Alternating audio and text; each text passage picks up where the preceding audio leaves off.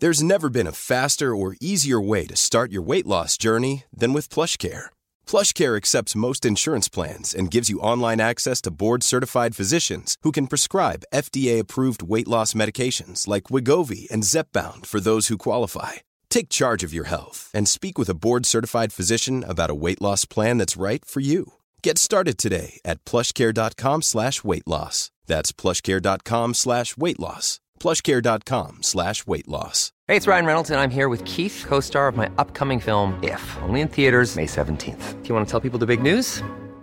All right, I'll do it. Sign up now and you'll get unlimited for $15 a month and 6 months of Paramount Plus Essential Plan on us. MintMobile.com/switch. Upfront payment of $45 equivalent to $15 per month. Unlimited over 40 gigabytes per month. Face lower speeds. Videos at 480p. Active Mint customers by 531.24 get 6 months of Paramount Plus Essential Plan. Auto renews after 6 months. Offer ends May 31st, 2024. Separate Paramount Plus registration required. Terms and conditions apply if rated PG. Hey, I'm Ryan Reynolds. Recently, I asked Mint Mobile's legal team if big wireless companies are allowed to raise prices due to inflation. They said yes. And then when I asked if raising prices technically violates those onerous 2-year contracts, they said, "What the f*** are you talking about, you insane Hollywood ass?"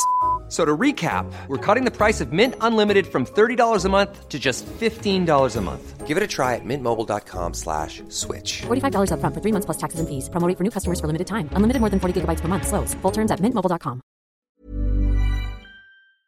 Hi everyone, due to overwhelming demand we have added another date to our listener meetups in July with the Generation Y podcast. The event will be held at Love's Company in London on the evening of Monday, July 8th. Entry is free but limited and tickets will be available on Saturday, March 16th at 6 p.m. Greenwich Mean Time from billetto.co.uk. That's BILLETTO.co.uk. The tickets were gone within 20 minutes when the first 2 dates were released, so make sure you set a reminder. We will also be posting direct links for tickets through our social media accounts on Saturday, March 16th, so make sure you are following us if you want to come along. Thanks, and we look forward to seeing you there.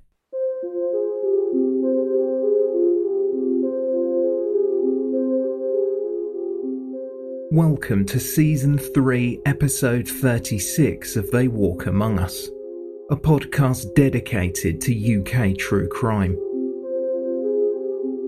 For early ad-free access to episodes, visit patreon.com/They Walk Among Us. Listener caution is advised, as this episode contains adult themes and descriptions that some listeners may find distressing.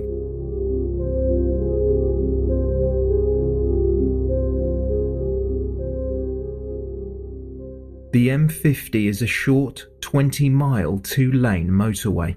It connects the M5 just north of Cheltenham and Gloucester, westbound towards Simmons Yat at the Welsh border. This small rural stretch sits across 3 Midlands counties, Worcestershire, Gloucestershire and Herefordshire. Just before sunset on Saturday, June 18th, 1988, a local patrol car slowed as it travelled eastbound along the M50 motorway. Walking along the hard shoulder was a young girl carrying a baby. The officer pulled in and asked if the girl was all right. 11-year-old Georgina explained that she was looking for her older sister, Marie. Their car had broken down a little way up the road, and Marie had left to use the emergency phone some time ago, but she had not come back. The officer learned that the 13-month-old baby was the young girl's nephew Mark, and that Georgina's sister, 22-year-old Marie, was 7 months pregnant. The officer put the children safely in his vehicle and told them to wait while he went to look for her. Walking on foot back to Marie's Morris Marina coupe, the officer found no sign of Marie where the car had been pulled over onto the hard shoulder. There was also no sign of her along the verge or further along at the emergency phone, but the latch on the call box was open and the receiver was dangling from its cord as if it had just been in use. The officer then issued a radio message relaying to headquarters that a woman was possibly missing.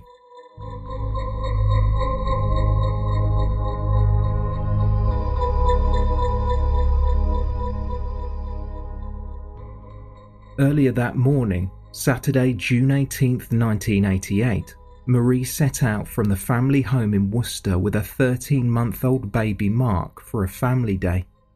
They were going to visit her husband Adrian, 27, who was a carpenter and an army volunteer. He was on a territorial army weekend instructing a group of army cadets in the Forest of Dean near Simmons Yat, just a few miles shy of the Welsh border. On the way, Marie picked up her little sister Georgina from her parents so she could join them. The three of them drove to see Adrian, and they left before sunset. Marie, a former nurse, had only recently got her licence and was still a nervous driver. On the way home to Worcester, she wanted to take the country roads and avoid the M50 motorway, but she got lost.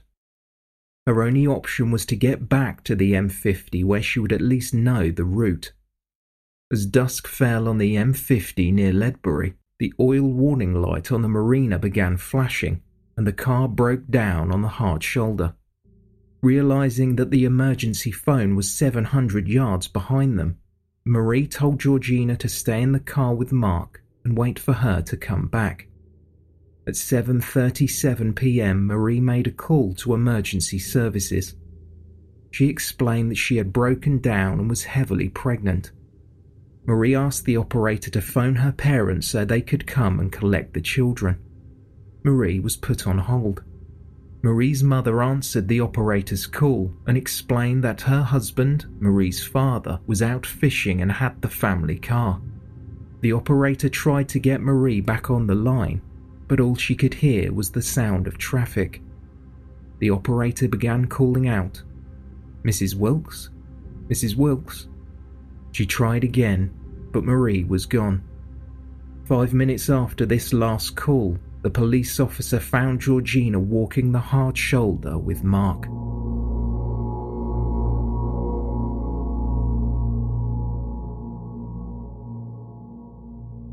When the officer radioed in that Marie may be missing, the call operator had already dispatched roadside assistance. Georgina explained that a couple had stopped a few minutes earlier to check on her and were on their way to a service station up the road to also call for help.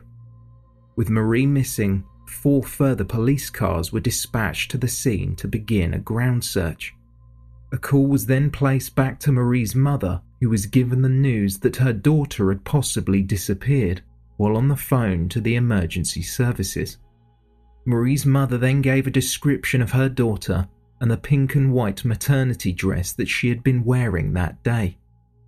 Just after 8 p.m, around 20 minutes after the call, the search to find Marie began. More help was called to the scene, and soon over 50 officers, including tracking dogs, began a larger scale search. A helicopter arrived overhead using thermal imaging, but was unable to find any sign of Marie. Police on foot explored the steep embankment, while others scoured the ground on their hands and knees. At 8:20 p.m, Marie's mother was telephoned again, but by this time, already desperate, police had still not heard from her. 7 months pregnant with her second child, Marie Wilkes had completely disappeared from the roadside. After the rush of the initial search, information was gathered, and it became known that the emergency phone operator had heard the sound of traffic, a male voice, and then the sound of a car driving away. With no sign of Marie in the vicinity, the search had to be postponed late that night, to be resumed at first light.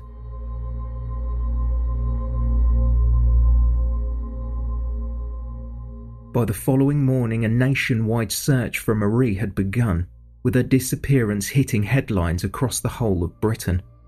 The hunt for Marie was led by West Mercia's Detective Chief Superintendent David Cole. On the ground when the sun rose, more officers, dogs and air search and rescue were once again dispatched, combing the area in search of any sign of Marie. The first thing Crime Scene Officer Detective Sergeant David Parroton found was that the emergency call box had spatters of blood across it. This was the moment that the search for a missing woman, a possible abduction even, had shifted up a gear, they now had every reason to believe that Marie was severely hurt, or worse.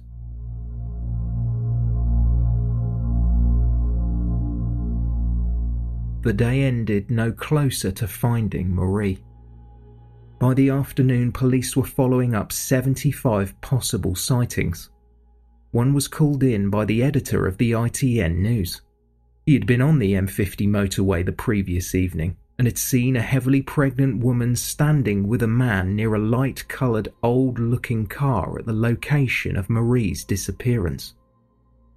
Marie's family were distraught. Her parents, Terry and Sylvia, were trying to stay positive for Georgina, as well as Marie's 3 other sisters. Adrian was in shock, and along with the family and police, made an appeal to the public for help. He said, "I can only appeal to whoever may have her, for the sake of humanity, to let her go. I just want her home. She has a baby who needs her. There is no way she would have gone off and left our baby. I can only imagine someone has taken her away. I know of no reason why she should disappear. There has been no trouble at home, and we were looking forward to our 3rd anniversary on Wednesday, and we were counting the days to the birth of our new baby. Who in their right mind would want to take away a pregnant woman?" After being asked if he feared Marie may not be found alive, Detective Chief Superintendent David Cole responded, "I think that is a possibility we might have to consider. She could be anywhere in the country by now." Mrs. Wilkes was travelling along the M50 on Saturday evening when her car broke down between Tewkesbury and Gloucestershire. She went to phone the police from an emergency call box, but halfway through the phone call, something happened, and by the time police arrived, they found no sign of the heavily pregnant woman, and the phone receiver was dangling from the set. Police are following up 75 reported sightings, including one from a man who says he saw a pregnant woman making a phone call while a car was parked nearby with a man inside. After Marie walked to the phone box to call for help, she left her son Mark and younger sister Georgina in the car. When she didn't return, Georgina grew concerned, so picked up her nephew and went to look for her older sister. I walked up the motorway to the telephone box, and I noticed that the phone was dangling down from the phone box. And I looked in the box to see how to work the telephone, and I didn't know how to work it, so I walked back down the hard shoulder. Spotting Georgina and Mark on the roadside, a man with ginger hair and his family pulled over and asked Georgina if she needed help. The man got out of the car and he asked me where my mother was, and I said I didn't know because my sister went up to the telephone box to phone someone for help. Then he asked me if I had any Spanish. I said no, but I looked in the boot and he looked in the boot, and then he shut the boot up. Police know that the family stopped at the next service station and arranged for a breakdown truck to go back to the Wilkes' broken-down car, and they're appealing to the family to come forward. Mrs. Wilkes has now been missing for 2 days, and police believe it's increasingly likely that she's been abducted. At a press conference this afternoon, her husband Adrian was too upset to talk, but her father, Terry Goff, made this emotional appeal. I'd like to appeal to the ginger-headed man and his wife and 3 children to come forward with any information they have about seeing Georgina and Mark. Anything to help the cause and help the police, to help us find Marie. And if your daughter's watching now, what would you say? Come on, Marie. There's no problem that's too big to solve. Adrian Wilkes would later agree to an interview. He spoke about how he was coping and appealed for witnesses to come forward. Truthfully, at the moment, I don't think it's really got to me yet. I've got a lot of family around me, supporting me. I've got a lot of people with me. And I've had no time on my own at all. And I think then I'll find I've got a big hole missing in my life. Do you think you will be able to rely on your family to help you in later months? Oh yeah, both sides of the family, Marie's side and my own family, very, very helpful, very good support. to me and my son. How is Mark? He's fine. He's fine. He's been looked after very well, and he's just fine. In fact, he's better than he has been for the last couple of weeks. Do you think that having to look after him has helped you deal with the last few days? Of course, I've got to look after him. I've got to be a tower of strength. He's relying on me. He's only got me now, as such. I've just got to carry on and make the best for my son and myself. I've been coping okay. We had a few rumours saying that I'm under sedation, but I've not seen a doctor, and I am perfectly okay. And I'm just slowly coming to terms with the position I am in.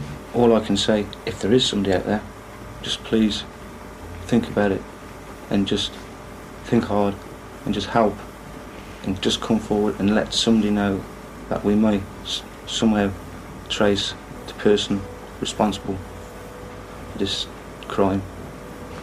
I'm fed up with the media hassling me, so I've arranged this interview. Not only that, it gives everybody a chance, and it may just help to hopefully somebody out there will remember something, just any little thing, and they will come forward. A thank you to the hundreds of people, the people that have phoned in with little bits of information, all the support I've had from neighbours, friends, and my colleagues from the Army Cadet Force and the Army. They've been a great support, and thank you very much. Thank you very, very much.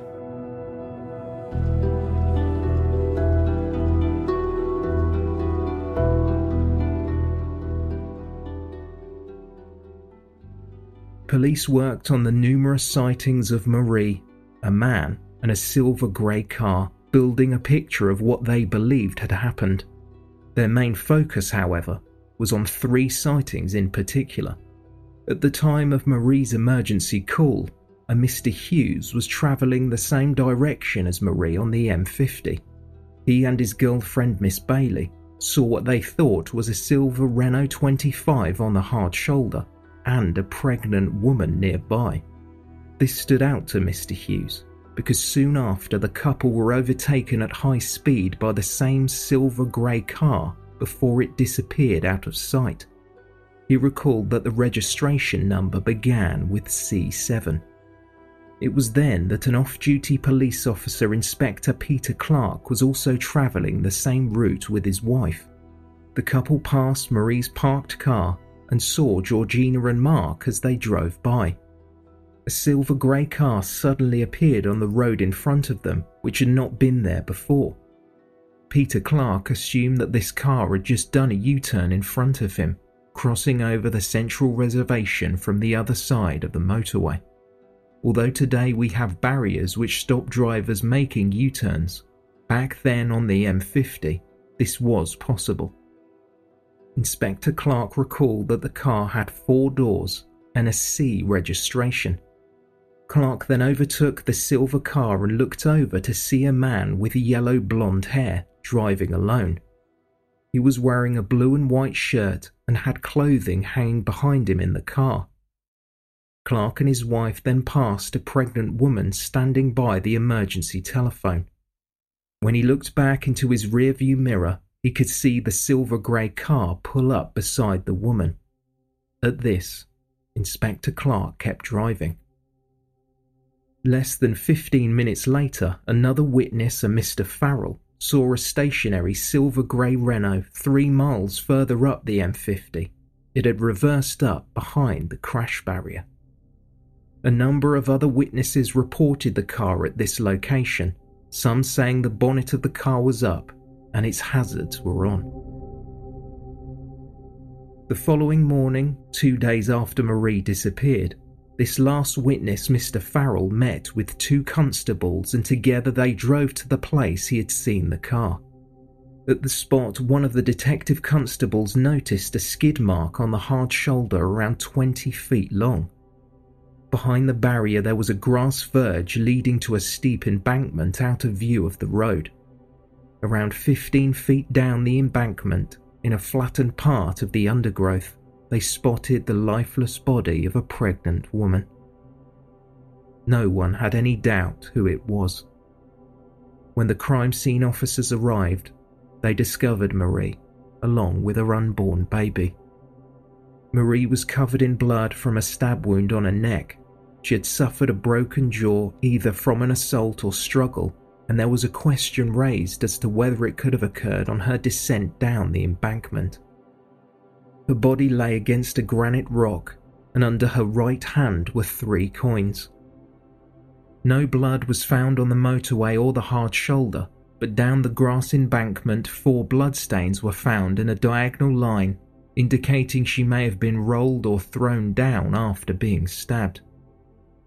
Crime scene officer Detective Sergeant David Perriton, the same officer who located the blood on the call box, believed that the blood had been pouring from Marie at the time of going down the embankment, as opposed to spurting or splashing, and where Marie's body lay, a large amount of blood had pooled. It was his belief she had been at least injured at the call box and possibly beaten and stabbed in the car before the killer dumped her.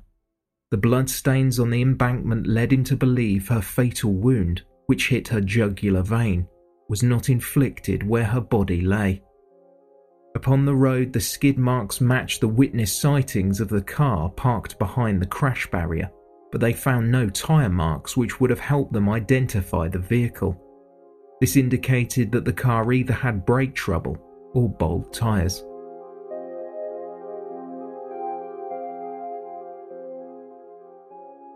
With all the information at hand, police believe Marie was killed and dumped within 15 minutes of making the call to emergency services. But there was one lingering question. Why would anyone want to murder a heavily pregnant woman? Marie didn't know prior that she would be making an emergency stop. It appeared to be a purely opportunistic killing. News broke of the death on the day Adrian and Marie would have celebrated their 3rd wedding anniversary. In support, the Worcester Evening News and the Hereford and Worcester Army Cadet Force set up the Marie Wilkes Family Appeal Fund.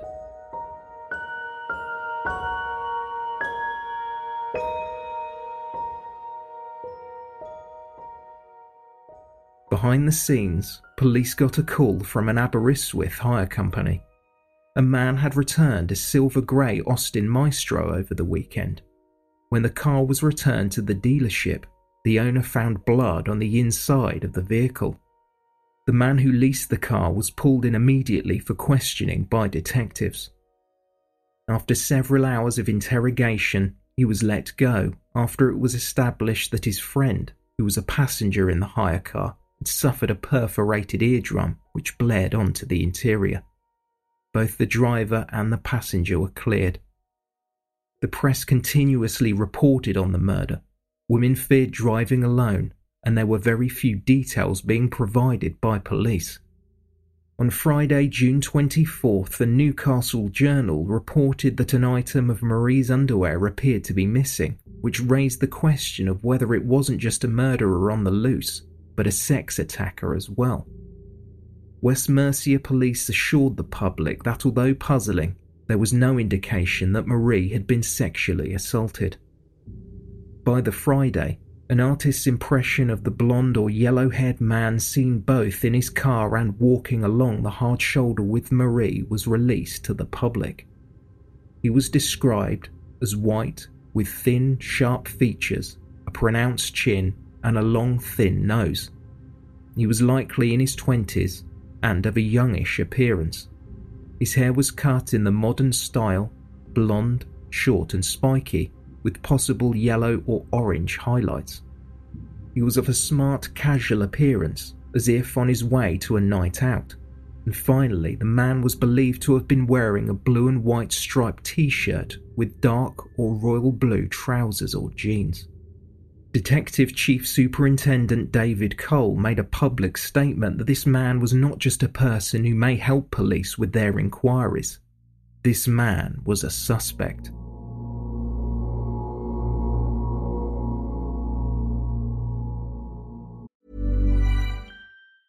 A lot can happen in the next 3 years. Like a chatbot may be your new best friend. But what won't change? Needing health insurance. United Healthcare Tri-Term Medical Plans are available for these changing times. Underwritten by Golden Rule Insurance Company, they offer budget-friendly, flexible coverage for people who are in between jobs or missed open enrollment. The plans last nearly 3 years in some states, with access to a nationwide network of doctors and hospitals. So for whatever tomorrow brings, United Healthcare Tri-Term Medical Plans may be for you. Learn more at uh1.com. Ready to pop the question? The jewelers at BlueNile.com have got sparkle down to a science with beautiful lab-grown diamonds worthy of your most brilliant moments. Their lab-grown diamonds are independently graded and guaranteed identical to natural diamonds, and they're ready to ship to your door. Go to BlueNile.com and use promo code LISTEN to get $50 off your purchase of $500 or more. That's code LISTEN at BlueNile.com for $50 off. BlueNile.com, code LISTEN.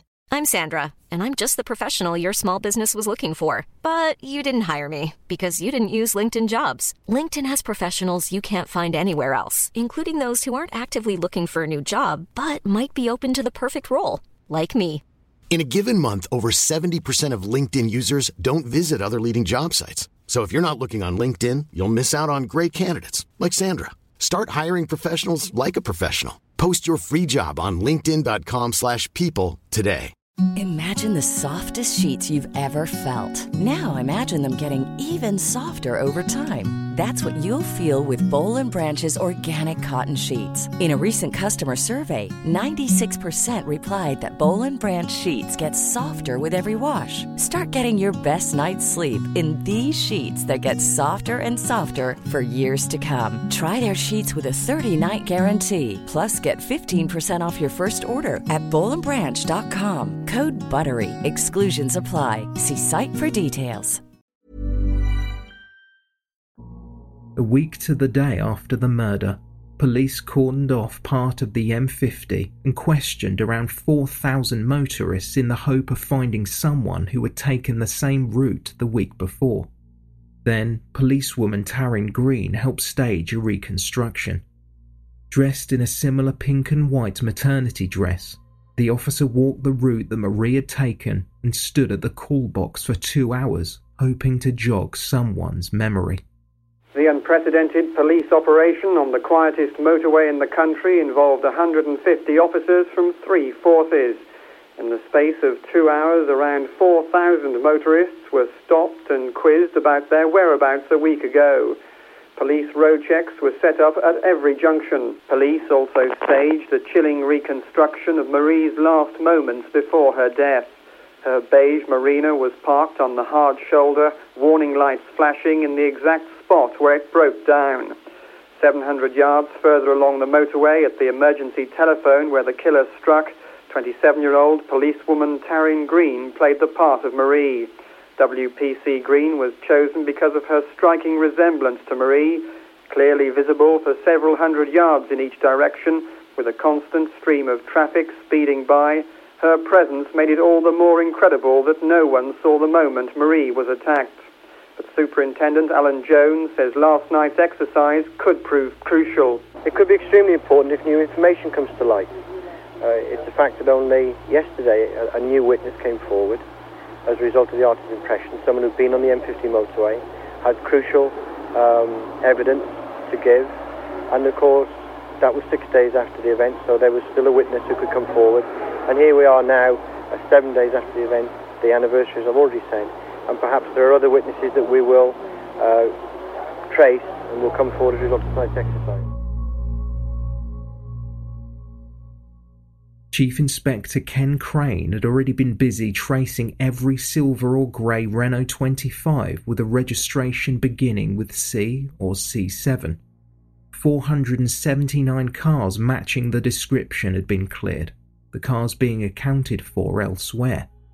The 480th was registered to a woman living not far over the Welsh border in Treorchy, mid Glamorgan. The whereabouts of that particular vehicle that evening was unconfirmed. When tracing the car, investigators found that the owner's husband was last seen in Porth, mid Glamorgan at 6:40 p.m. that evening, an hour before Marie made the call.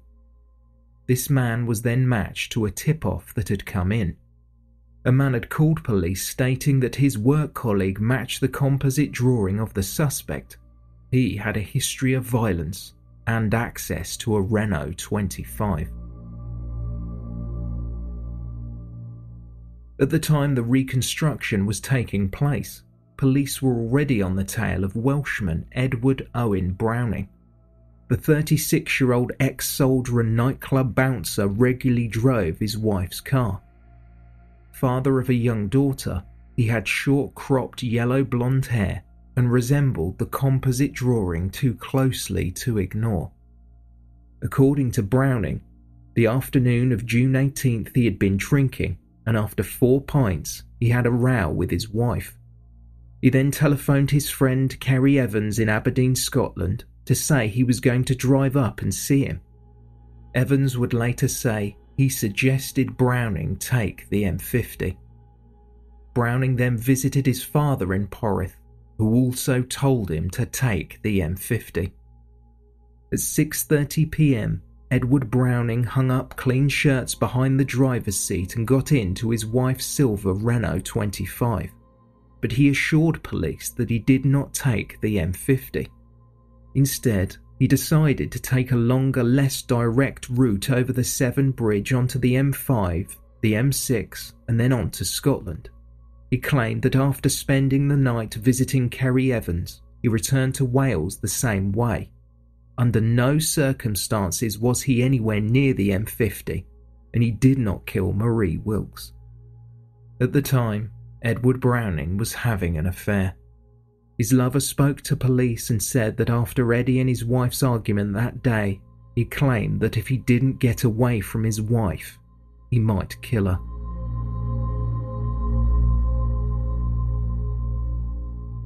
When questioned further about the apparently explosive argument Browning had with his wife, detectives learned that she too was 7 months pregnant.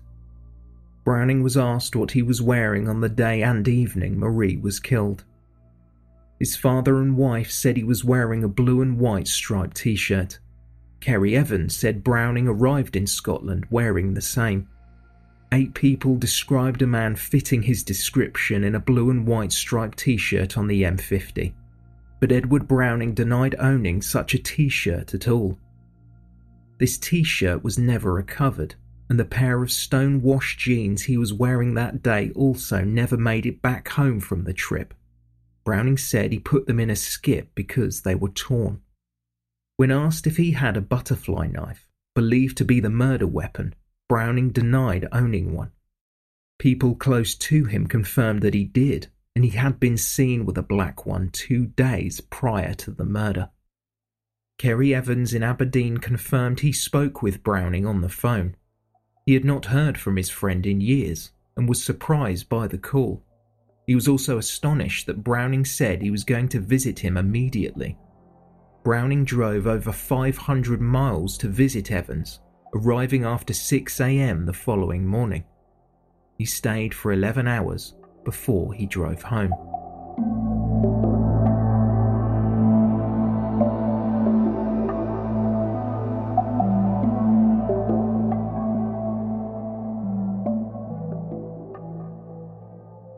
When Eddie Browning married his then wife, he already had a long-standing reputation in the valleys.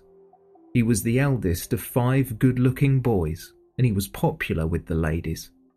A bouncer at the time they met, he had been married before, but his violent tendencies ended that marriage only a few weeks in. After having a daughter, the pair got engaged, and the wedding was planned, but Browning was arrested for aggravated burglary.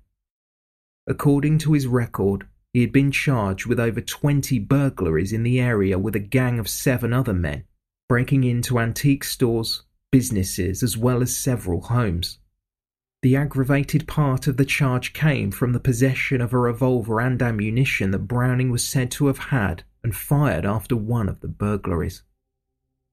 So, as the wedding approached, Eddie was on remand in Cardiff prison, but he promised he would be at the ceremony. On the big day, he arrived at the registry office, which was just outside the prison gates. He stood by his bride wearing handcuffs and with a fellow inmate standing in as his best man. The mother of the bride spent the wedding in tears. At the end of 82, Browning was convicted of 20 counts of aggravated burglary and sentenced to 7 years in prison. When sentencing Browning, the judge said, "You were clearly the ringleader, and during the trial your dominance over the others in the dock was apparent. I regard you as a determined and dangerous criminal." While in jail, a dispute with another inmate ended in Browning pushing him down a flight of stairs with a broom. 5 years later, Edward Browning was released from prison. So on June 25, 1988, a week after the murder and around the same time the reenactment was taking place, police quietly approached a social club in Pentra, walked in, and arrested Eddie Browning for the murder of Marie Wilkes. He was interviewed for over 2 days before formal murder charges were laid. As news broke of the charges, Browning, then in custody in Worcester, was placed in a lineup and the witnesses brought in, but no witness picked Edward Browning from the lineup.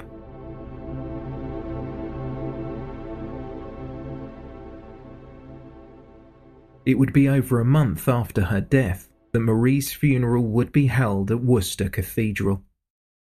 It was at the service that 100 mourners learned that Marie and Adrian were expecting another boy, and they had already chosen to name him Anthony. The Marie Wilkes Family Appeal Fund, set up in her honour, had raised £16,000.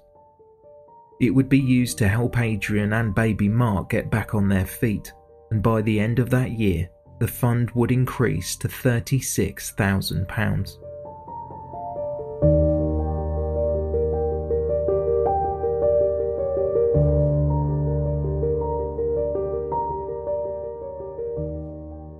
While on remand awaiting trial, Browning went on hunger strike in prison. The Home Office was refusing to relocate him from remand in Birmingham to closer to home in Cardiff.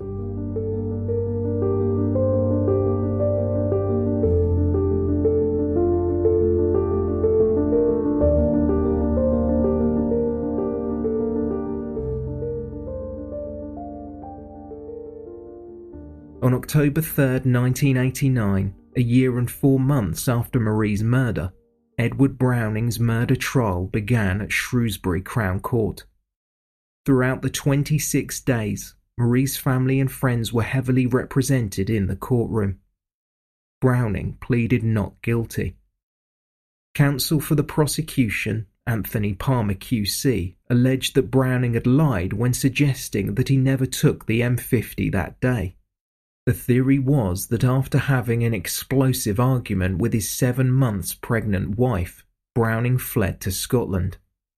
Along the way, still angry and under the influence of alcohol, the notoriously violent man saw a heavily pregnant woman on the side of the road and became enraged again. This was, they believed, a murder of opportunity and a moment of complete chance. Palmer claimed that on the evening of Marie's murder, Edward Browning had driven past her as she stood stranded at the call box. Soon after, he made a U-turn on the motorway, driving back past her again on the other side, followed by yet another U-turn in order to pull up alongside her. This theory corroborated all of the sightings of the silver Renault 25, driven by a man fitting Browning's description on the road, as well as parked near Marie. The theory was that Browning then abducted Marie, injuring her at the scene, putting her in his car, and then driving nearly 3 miles up the road where he beat her, stabbed her in the neck, and dumped her down an embankment. 3 main witnesses took the stand. Mr. Hughes, who together with his girlfriend saw the car and a man parked on the hard shoulder next to the pregnant woman. It was Mr. Hughes who then saw the vehicle overtake him at speed again when he noticed the C7 registration plate. Off-duty Police Inspector Clark, who suddenly saw the Renault 25 with a C registration appear in front of him, causing him to infer that it U-turned at speed. It was also Inspector Clark who made the physical description of Browning and saw him in his rearview mirror pull up to the call box with Marie standing there. And finally Mr. Farrell, who saw the silver Renault parked behind the crash barrier at the location Marie's body was found. Browning acknowledged for the court that the registration number of his wife's silver Renault 25 was C754VAD. Browning's father Ivor took the stand as a witness for the prosecution. He told the court that when Eddie had asked him the best route to Scotland, he told him the M50. When cross-examined about the conversation with his father, Browning said he had no recollection of any such discussion. He had a total loss of memory on the subject, but the Crown had gathered evidence to support the theory that he had not taken the route he argued he had. CCTV footage had been pulled from the Severn Bridge over the entire period. Kerry Evans, Browning's friend from Scotland, also took the stand as a Crown witness. Evans confirmed that Browning arrived at his place in Aberdeen around 6:30 a.m. on the Sunday morning. Evans said the first thing he noticed was thousands of flies on the front of the car. He then noticed a smudge of blood around 3 to 4 inches in diameter on the Renault's rear near side wheel arch. After asking Browning what it was from, he was told that he must have hit an animal on the road, but Evans felt the blood was too high up to have been from a bird or other roadkill. It was strange enough for him to have questioned it at the time. The following morning, Browning got a bucket of soapy water and a cloth and spent 5 to 10 minutes cleaning his car. Browning denied that the incident occurred. Evans believed Browning had been drinking, but according to Browning, he had only consumed Lucozade. Although Evans had not seen Edward Browning for some time, he noticed that he was not very talkative, with Evans making most of the conversation during the 11-hour visit. He believed that Browning appeared worried about the argument with his wife. One of Browning's brothers also took the stand and confirmed that after the media frenzy of a silver grey Renault 25, his accused brother had mentioned that for financial reasons, possibly to get insurance money, he was thinking of burning the car. After presenting the witness accounts, the clothing, timelines, and their believed motive for the murder, the Crown spoke of the theory that Browning had killed Marie in the car before dumping her down an embankment. Blood marks and traces had been found in and on the Renault. All bar 2 of the marks were not visible to the naked eye. The defence focused their attention on this aspect for their final address. Mr. John Griffith Williams QC for the defence argued that if Browning went to such trouble to clean the blood off the rear wheel arch, then why did he leave 2 highly visible marks behind for a week? He also argued if Marie was beaten so ferociously in the back of the car, then why was there no bloodstains found? Even if the seats were meticulously cleaned, blood traces would have remained. The defence also suggested that Browning arrived in Aberdeen wearing the same t-shirt and jeans he left in. These had no blood on them, and when questioned as to whether he could have worn spare clothes from the car, the defence hit back saying that Evans had confirmed the shirts were still hanging in the back, so how could he have changed? Browning denied owning the striped t-shirt altogether, and it was never located, along with the jeans he had put in the skip. The defence scrutinised the apparent skid marks left at the location Marie was found. A tyre expert was brought in who stated that after his analysis of the scene and the silver Renault 25, it was his opinion that the skid mark did not come from Browning's vehicle. In his defence, Edward Browning told the court, "I did not murder Marie Wilkes. I had no occasion to murder Marie. I did not and could not have murdered Marie."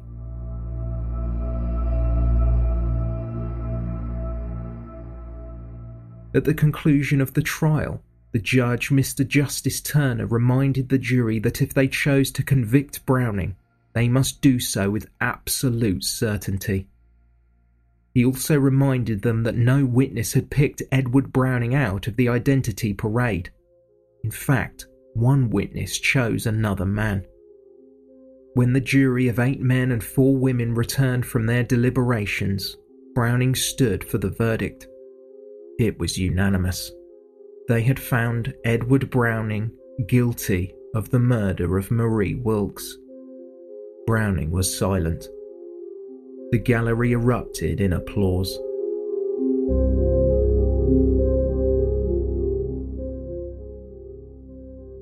At sentencing, Justice Turner spoke to Browning. "You set out to Scotland, with your wife not knowing how long you would be gone. You saw on the motorway the solitary figure of a pregnant woman. Whether out of spite or rage or any other reason, you determined to wreak violence towards that person. It is plain you intended to take it out on her because she was defenceless and because she was pregnant. These are matters which single the case out as a particularly grave one." He then ordered Browning to serve at least 25 years of a life sentence.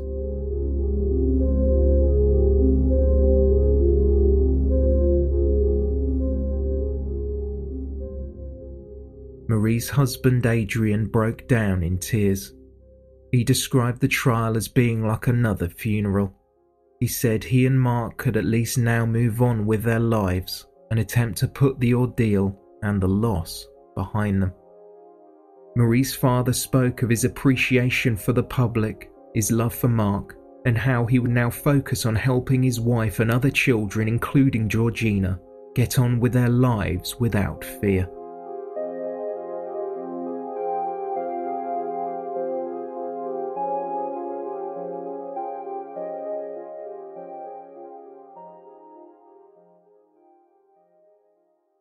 After numerous failed appeals, 3 years later in 1992, a psychologist mentioned something to someone at a Crown prosecution conference. During the investigation of Edward Browning, she had been tasked with hypnotising one of the key witnesses. That year, Greater Manchester Police were tasked with investigating an apparent videotape which had been made of the session. In 1988, off-duty Inspector Clark, the witness who had given a physical description of the man driving the Renault, and also the evidence that the registration number began with a C, possibly a C7, had undergone hypnosis in order to jog his memory. West Mercia Police had withheld the videotape evidence. It was never revealed to either the Crown prosecution or the defence. The reason? Inspector Clark, while under hypnosis, described a Renault with chrome bumpers when Browning's vehicle had plastic bumpers. He also gave a completely different registration number to what he had provided previously, C856HFK. Browning's wife's registration was C754VAD.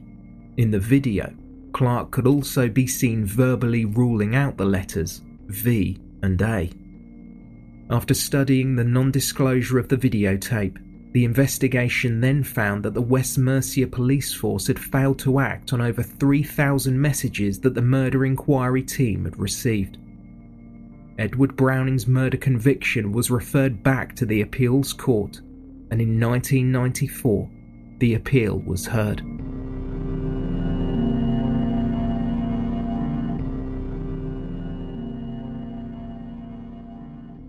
At the appeal, Inspector Peter Clark described the enormous guilt he felt to have seen Marie Wilkes by the call box that day. He had not stopped to help because he saw the silver Renault already pull in. When pushed, he denied that his guilt and anxiety failed to allow him to disclose to anyone his hypnosis session. When it was put to Clark that he deliberately blanked out the evidence he gave under hypnosis, never revealing it, Clark told the court that it was not true in any way. According to him, all he was asked to do was answer the questions that were put to him. He said he had never been advised by anyone to not reveal the hypnosis session. The senior officer responsible for the session, Superintendent Stedman, agreed that he should have taken steps to ensure that the court was told of the video evidence. He described his actions as not in bad faith, but that in retrospect, he deeply regretted not doing so.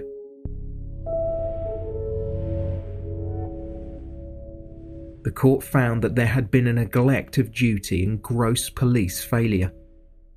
Lord Chief Justice Taylor, who along with 2 other judges sat for the appeal, agreed with Browning's defence counsel that had the jury been privy to this information at the trial, they could not be sure the jury would have inevitably reached the same decision. The defence described the original case against Browning as being based largely on innuendo.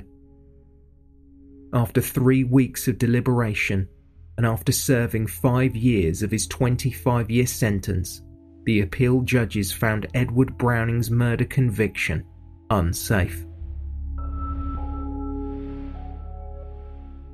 On May 13, 1994, almost 6 years after the murder of Marie Wilkes, Edward Owen Browning's conviction was overturned and he was freed. I would like to say one thing for justice for all the innocent people that are in prison, men, women, take heart.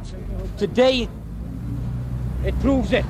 It does work, it does. It does. If you fight for it. Eddie Browning emerged from the High Court arm in arm with his wife Julie, both of them claiming the truth was out at last and calling for the release of other victims of miscarriages of justice. Eddie Browning also said life behind bars had been hell. The physical scars, the mental scars, I've now got to start building my life back. My wife, my family, we've got to start building ourselves back up. The Lord Chief Justice spent 3 weeks deliberating before allowing Eddie Browning's appeal. He and 2 other appeal court judges decided they couldn't be sure the jury at the former bouncer's trial would have reached the same guilty verdict had video evidence of a police inspector with a hypnotist been made available to the court. The previously undisclosed recording suggested Eddie Browning should have been eliminated from the original inquiry. It was conducted by West Mercia Police, whose Deputy Chief Constable David Thursfield said outside the court he was disappointed with the ruling. But I have to tell you that I've sat in court and listened to the judgment, and at this stage, I have to say there are now new lines of inquiry that are immediately apparent to me. If it weren't for the time lapse in which memories would have faded, the appeal court judges say they would have asked for a retrial. Meanwhile, Eddie Browning is advising the Wilkes family to go back to West Mercia Police in search of the truth and the real killer, while he returns to Wales to pick up the pieces of his life and put what he refers to as a nightmare behind him. After his release, Edward Browning moved to a remote farm.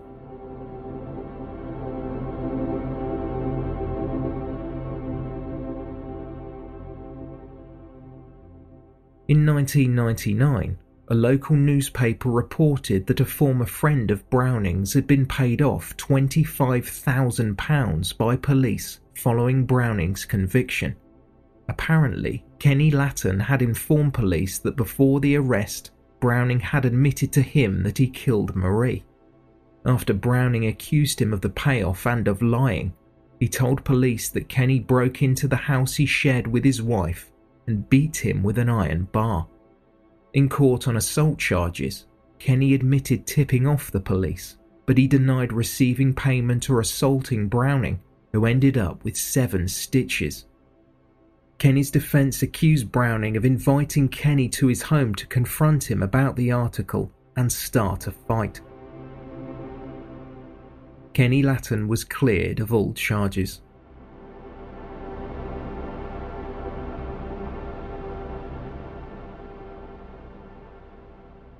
So where are we now?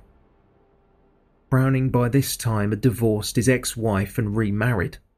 He slept with a crowbar under his bed to protect them. In 2000, Edward Browning was awarded £600,000 compensation for his wrongful conviction. 5 years later, Browning's licence was revoked when he was found driving 3 times over the legal limit. In court, he claimed his drink had been spiked by friends.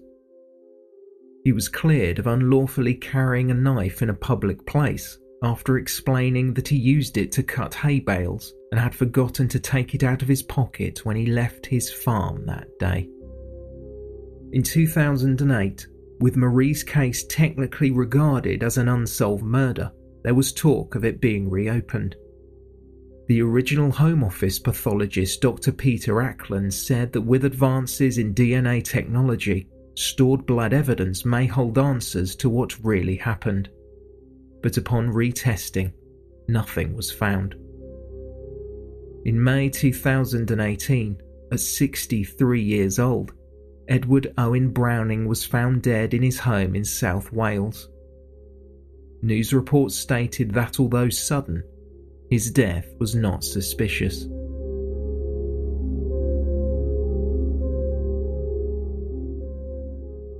Between 2017 and 2018, police appealed once again to the public for information, hoping that the passage of time may lead someone to come forward.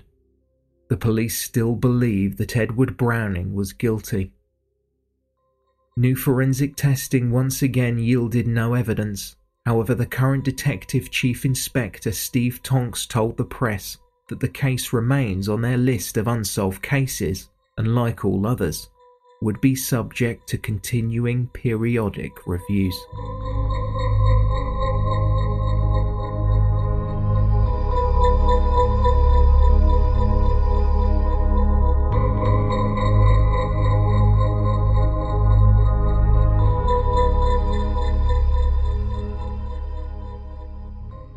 Thank you for listening, and special thanks to our Patreon supporters.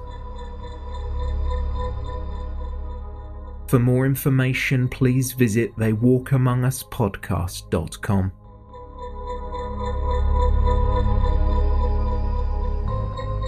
Don't forget to pre-order your copy of our new book, They Walk Among Us, a chilling casebook of horrifying hometown crimes, available on Thursday, May 30th, 2019, from all good bookshops.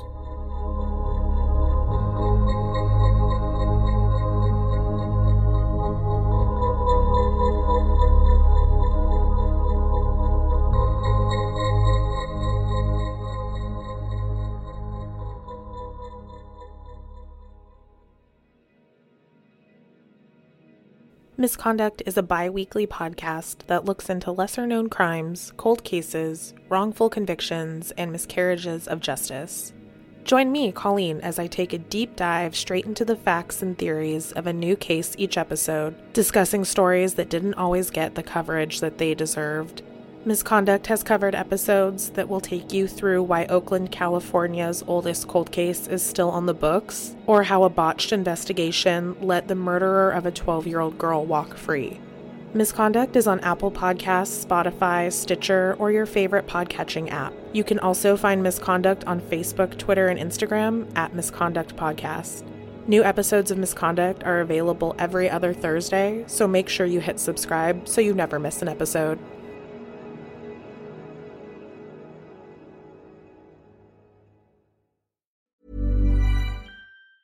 Hi, I'm Daniel, founder of Pretty Litter. Did you know cats tend to hide symptoms of sickness and pain? I learned this the hard way after losing my cat, Gingy. So I created Pretty Litter, a health monitoring litter that helps detect early signs of illness by changing colors, saving you money and potentially your cat's life. Pretty Litter is veterinarian developed, and it's the easiest way to keep tabs on your fur baby's health right at home. Go to prettylitter.com and use code ACAST for 20% off your first order and a free cat toy. Terms and conditions apply. See site for details. Imagine the softest sheets you've ever felt. Now imagine them getting even softer over time. That's what you'll feel with Boll & Branch's organic cotton sheets. In a recent customer survey, 96% replied that Boll & Branch sheets get softer with every wash. Start getting your best night's sleep in these sheets that get softer and softer for years to come. Try their sheets with a 30-night guarantee. Plus, get 15% off your first order at bollandbranch.com. Code BUTTERY. Exclusions apply. See site for details.